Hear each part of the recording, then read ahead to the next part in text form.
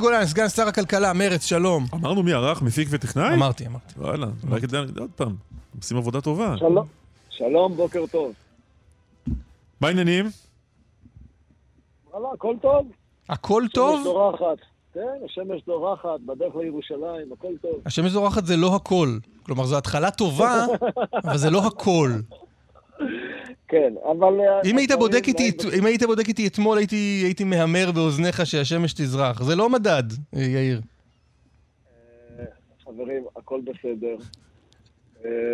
אני שומע על כל הוויכוחים והריבים, ובסדר, הכל, אתה יודע, זה מהמורות קטנות בדרך. מה, איזה מהמורה לדוגמה, למה אתה מתכוון? כל הסיפור עכשיו, חוק כפר קאסם, ובנייה בשטחים, והארגונים, אתם כל זה כבר עסקתם בזה, טחנתם את זה לא... אבל אם אתה בוא, אפשר לטחון את זה עוד פעם. כן. מה עמדתכם בעניין החוק של חברת הכנסת עאידה תומא סלימאן להכרה בטבח כפר קאסם? החוק הזה בזמנו עלה בכנסת על ידי עיסאווי פריג', השר לשיתוף פעולה אזורי. זה חוק צודק מאין כמותו. אבל עם זאת, אני אומר לך בצורה הכי ברורה, אני חושב שבקואליציה הרגישה הזאת צריך לשמור על המשמעת הקואליציונית מכל משמר. אני יודע כמה זה קשה. אני מזכיר שעיסאווי עצמו הוא בן כפר קאסם.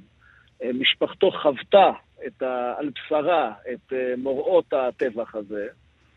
ואני יודע כמה זה קשה, לא, זה באמת, זה קשה מנשוא, אבל אני חושב שבסופו של דבר לא יהיה מנוס, אלא לשמור על משמעת קואליציונית. לשמור על משמעת קואליציונית זה להצביע נגד. נכון, זה לומר בעצם, לא שהחוק הוא לא בסדר, או החוק הוא לא צודק, או החוק הוא לא נכון, אלא שכרגע זה לא הזמן להעביר אותו, כי אין מה לעשות, אנחנו בתוך מציאות פוליטית מקבילה. עיסאווי פריג' לדעתי אמר שהוא הולך להצביע בעד. אנחנו עוד נדון בזה ונראה איך זה יתפתח, ואתה יודע, חזון למועד. הזכרת גם את הבנייה ביהודה ושומרון, אפשר על הדרך גם להזכיר את עניינו של היישוב אביתר, שכל אחד בקואליציה, אם שואלים אותו מה יהיה עתידו של היישוב הזה, או של הנקודה הזו, יש לו תשובה אחרת? אני חושב שבנושאים האלה של הבנייה ביהודה ושומרון, חובה לעשות תיאום מקדים, כמו דרך אגב עם הוצאת הארגונים מחוץ לחוק, או הכרזתם כארגוני טרור. חובה לעשות את התיאום המקדים. עבודת הממשלה הזאת היא רגישה יותר מכל ממשלה אחרת. ולכן אני חושב שתפקידו של כל שר ושר, זה לשים רגע את השיקולים הפוליטיים, העתידיים, המתכווננים לבחירות הבאות בצד, וקודם כל לעסוק ביציבות הממשלה הזאת, ולראות שבאמת לא מכשילים את חברינו איש את רעהו. זה לדעתי המשימה העליונה של כל שר ושר. אבל יגידו לך כל השרים האלה שהם עושים את עבודתם במשרדם. שר הבינוי והשיכון בונה. ברור, אבל מכיוון... שר הבינוי והשיכון בונה, שר הביטחון דואג לביטחון, ולכן הוציא את הארגונים האלה, או הכניס אותם, הכריז עליהם כאל ארגון טרור, ואתה במשרד הכלכלה עושה כלכלה בלי להתייעץ עם בני גנץ, אני מניח. זה נכון ולא נכון. יש נושאים שהם באמת לכל משרד לעצמו, ולא נדרש פה תיאום רוחבי. ויש נושאים שמפאת רגישותם, וכולנו יודעים מה הם הנושאים הרגישים, נכון לתאם מראש. אני יכול להבטיחך נאמנה, מהיכרותי את יהודה ושומרון היטב, וגם את הארגונים האלה, אני אומר לך חד משמעית, היה אפשר להביא את זה לדיון בקבינט המדיני-ביטחוני, היה אפשר אפילו לקבל את תמיכתה של ועדת המשנה למודיעין של הכנסת, ועדת חוץ וביטחון, ואת כל זה היה אפשר לעשות באופן סדור, שיטתי, מסודר, להחליק את הקמטים ואת השסעים ואת הפערים מראש, ולטפל בזה נכון. אבל מה אתה חושב על שיווק 1,300 יחידות דיור ביהודה ושומרון? אריאל, בתל, אלקנה. עסקתי באמת, אני כבר יותר מ-20 שנה עוסק בבנייה ביהודה ושומרון. מדהים, אז מסתבר שאתה לגמרי יש לשאול אותו. יש דברים שבאמת אתה אומר, הם בתחום הקו הכחול, זה ריבוי טבעי, זה במילא ביישוב צמוד גדר, זה כבר הגדר עוקפת אותו בכלל מצד מזרח שלו, ואז אתה אומר באמת אין פה היגיון להתעקש על כל בית ובית. יש דברים שהם בגב ההר, שהם מה שנקרא מנציחים את מציאות הסיפוח, שהיא לדעתי הרסנית לישראל ונגד הרעיון הציוני, ולכן בזה צריך להילחם, לכן כל עניין לגופו, ואני חושב שמה שעשה אלקין פה זה לא כל עניין לגופו, זה קודם כל לצאת בהכרזה, לדבר אל הבייס, במקום באמת להגיד, הממשלה הזאת, יש לי אחריות, אני צריך לשמור על יציבותה, ולכן אני אקדם את הדברים באופן מסודר, ואני אשכנע את חבריי לקואליציה שבמקום הזה והזה והזה אין בעיה, ובמקום אחר בואו נדון על זה ונגיע להחלטה משותפת. תגיד, החוק של כפר קאסם כבר עלה לפני שנה, נכון? נכון. לא תמכת בו אז. אני לא הייתי אז בהצבעה. לא היית בהצבעה, כלומר לא תמכת בו. לא תמכתי בו, אני מזכיר שאז היינו באופוזיציה. אבל אם החוק צודק מאין כמותו, כמו שאמרת עכשיו, אני מניח שהוא היה צודק מאין כמותו גם לפני שנה. זה נכון, אבל ידענו מראש אז שהוא לא יעבור, במקרה הייתי דיון מאוד, באמת דיון שהייתי חייב להיות בתוך ועדת חוץ וביטחון, ומעשה לא הגעתי להצבעה הזאת, אבל זה לא כאמירה, אלא עכשיו אנחנו בקואליציה, עכשיו היינו כן יכולים להעביר את החוק הזה, אני חושב דרך אגב שגם סיעות הימין... לא, במובן הזה אתה מסכים עם... לא, במובן הזה אבל אתה מסכים עם זאב אלקין. זאב אלקין אמר בישיבת ראשי הקואליציה, על פי דיווח של זאב קם, שאסור להצביע בעד החוק הזה, ואם מרץ ורע"מ יצביעו בעדו, אז ימינה ותקווה חדשה יביאו הצעות חוק גם משלהם. אני אומר לזאב אלקין דבר נורא פשוט. דווקא כאיש מחנה הימין, אתה צריך להיות בעד החוק הזה. מדינה בטוחה בעצמה, מדינה גאה בעצמה, לא חוששת להצביע על כשליה. אין ספק שבכפר קאסם היה טבח. אין על זה הרי ויכוח. אין קורס קצינים שבו לא מלמדים את טבח כפר קאסם, ומסבירים מה זה דגל שחור, מה זה פקודה בלתי חוקית בעליל. אין קורס קצינים שזה לא נלמד. על זה אלקין לא יתווכח איתך. אז על מה בדיוק מגונן זאב אלקין? יהיה ביום שישי, 29 לחודש, אירוע עם נשיא המדינה בכפר קאסם, אני מתכוון להיות באירוע הזה, שמציין את הטבח. מה הסיפור הגדול? זה השאלה אם זה מה שצריך ללמד בבתי הספר פשוט, נראה לי זה הוויכוח. בוודאי, אני אומר שוב, אומה גאה בעצמה, אומה בטוחה בעצמה, לא חוששת לחשוף גם את כשליה. הרי מה אנחנו אומרים? טבח כפר קאסם הוא אירוע יוצא דופן. אנחנו שומרים על טוהר הנשק, אבל הנה פה הייתה הפרה, ואנחנו מתייחסים להפרה הזאת במלוא הרצינות ובמלוא האחריות, ולא חוששים לחשוף את זה וללמד את זה בבתי הספר. מה החשש הגדול? אני אומר לך שוב, כל קורס קצינים במדינת ישראל, מאז, אני לא יודע מתי, מאז שאני עברתי את קורס קצינים ב-1982, מלמדים את טבח כפר קאסם. אז מה הבעיה, אלוהים אדירים? זו שאלה טובה, ואני שוב חוזר לאירוע הזה לפני שנה, כי אז פורסם שבתכתובת פנימית בתוך מרץ אתה כינית את החוק הזה זוטי זוטות, ועיסאווי פריג' שהזכרת עכשיו, שהוא איש כפר קאסם, אמר עליך שאתה סוס טרויאני מיליטריסטי שאין לו מושג מה זה שמאל. אז אני בטוח שעיסאווי מצטער על הדברים של אז, ולא אמרתי על הטבח... אבל אתה מצטער... רגע, ולא אמרתי על הטבח של זוטי זוטות. יחסתי למה צריכה לעסוק אז קואליציה, איזה חוקים צריך באמת לעלות, מה הוא באמת לא יותר מאשר צעד הצהרתי, ומה הם חוקים שאותם נכון באמת לקדם. לא, על הטבח לא אמרת שהוא זוטי זוטות, על החוק הזה אמרת שהוא זוטי זוטות.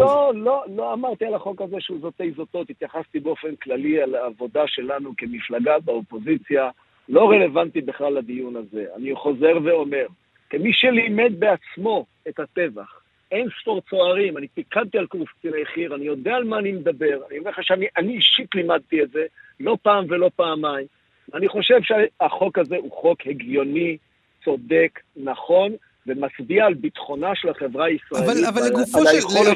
אבל לגופה של הצבעה אתה אומר במובן הזה, יאיר גולן, לגופה של הצבעה, זה אמרת, בסדר גמור. לגופה של הצבעה אתה אומר, במובן הזה אתה יחד עם זאב אלקין שאומר משמעת קואליציוני, אל תפרו אותה. אני מצר על כך. אני חושב שזו טעות חמורה של סיעות הימין בתוך הקואליציה שמתנגדות לחוק. אבל אם הן מתנגדות, מרץ צריכה להתיישר, זה מה שאתה אומר. אני אומר שאין מה לעשות. לא על הדבר הזה צריך... אני בכלל חושב שלא צריך עכשיו להעמיד לא הימין את השמאל ולא השמאל את הימין בתוך הקואליציה. אז מה אתה עושה עם ההכרזה של עיסאווי פריג' מה אתה עושה עם האישור בעצם? עיסאווי פריג' מאשר שמרץ וגם רע"מ הולכות לתמוך בהצעת החוק של תומא סלימאן. אז אני מתכוון לנצל את 24 שעות הקרובות, לדבר עם חבריי בקואליציה, עם אנשי הימין, שבכלל צריך אולי לתמוך בחוק, ועם אנשי השמאל להסביר שחובה לשמור על המשמעת הקואליציונית. ונראה מה יצא מתוך השיחות האלה. אני מקווה שנגיע לעמק השווה, ושבסופו של דבר לא נייצר תקדים שהקואליציה בתוכה מתפצלת ומצביעה באופן לא אחיד. תגיד, יש לך איזשהו קו אדום? משהו מכל הדברים שעל הפרק אתה אומר, אני לא יכול לחיות איתו אם זה עובר? מהצעות מהצד הימני, לא רק הצעות, מהלכים מהצד הימני של הקואליציה? בוא אני אגיד לך משהו. לכל אחד יש את הקו האדום, ואני לא מתכוון לחשוף אותו עכשיו בציבור, בסיבה מאוד פשוטה. כבר ראיתי בלא מעט מקרים שבהם אנשי צבא בכירים מאוד, וגם ראשי ממשלות, אמרו הנושא הזה והזה והזה הוא קו אדום, ובסוף הסתבר שזה קו האדום, עוברים גם עוברים. אז בוא נשמור על צניעות בעניין הזה, ונאמר לעצמנו שהדבר החשוב הוא לגלות תבונה, סובלנות, סבלנות, להתנהג באחריות ובבגרות, ולהבין שיש לנו משימה עליונה, להציל את מדינת ישראל בקואליציה של מושחתים, לאומנים קיצוניים וחרדים. וזה לא העתיד שלנו. העתיד שלנו בכל מה שלא זה.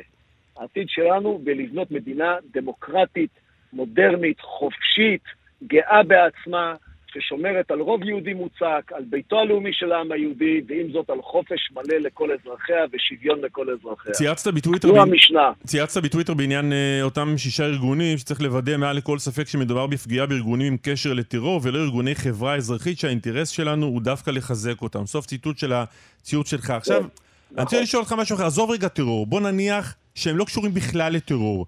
יש בין הארגונים האלה ארגונים שניהלו קמפיינים לשחרור של מחבלים עם דם על הידיים וכאלה שקוראים להפסיק את הסיוע הביטחוני לישראל, ויש מהארגונים האלה שנלחמים בעד הפסקת ההשקעות בישראל ועוד ועוד. מה לך ולכל זה? נניח שאין קשר לטרור, רק מה שאמרתי עכשיו.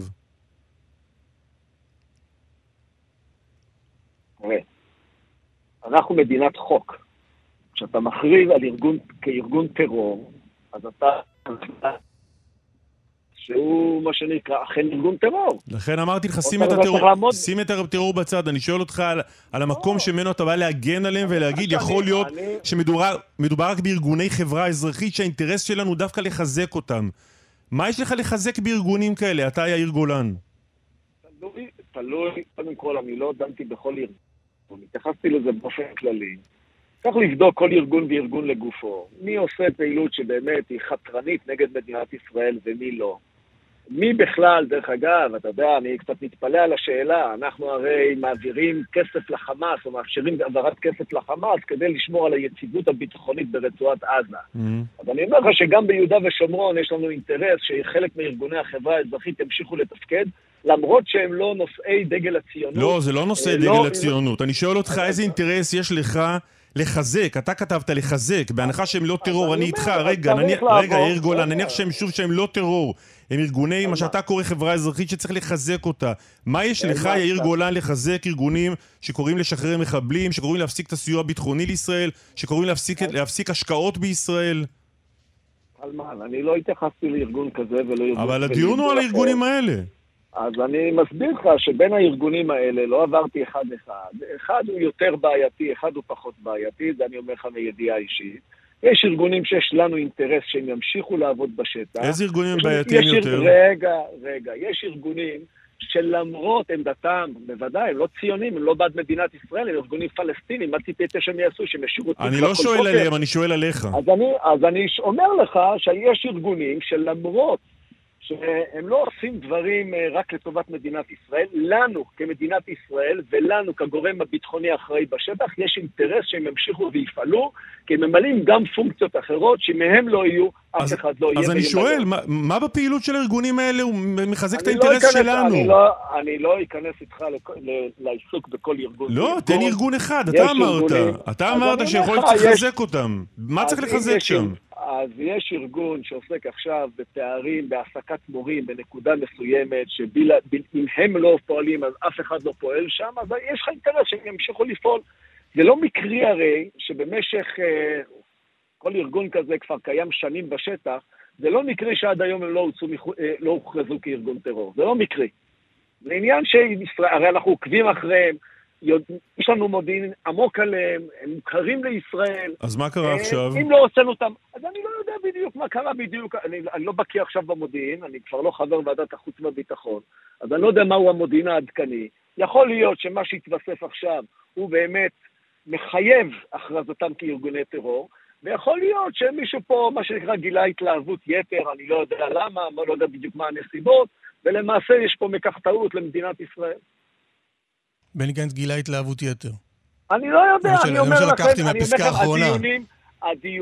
הדיונים על הארגונים האלה הם לא חדשים, שום דבר פה לא באמת נולד אתמול בערב. הדיון על הארגונים האלה כבר נמשך שנים, ואני אומר לך שבחלק מהמקומות, אנחנו, אנשי הצבא, אמרנו לעצמנו, אמרנו גם לשולחינו מהדרג המדיני, שנכון לא לסגור ארגון כזה וארגון אחר, כי בסך הכל הכולל עדיף לנו שהוא ימשיך ויפעול. אוקיי. חבר הכנסת יאיר גולן, מרץ, תודה רבה על השיחה הזו. תודה, והמשך יום טוב לכולנו. בהחלט.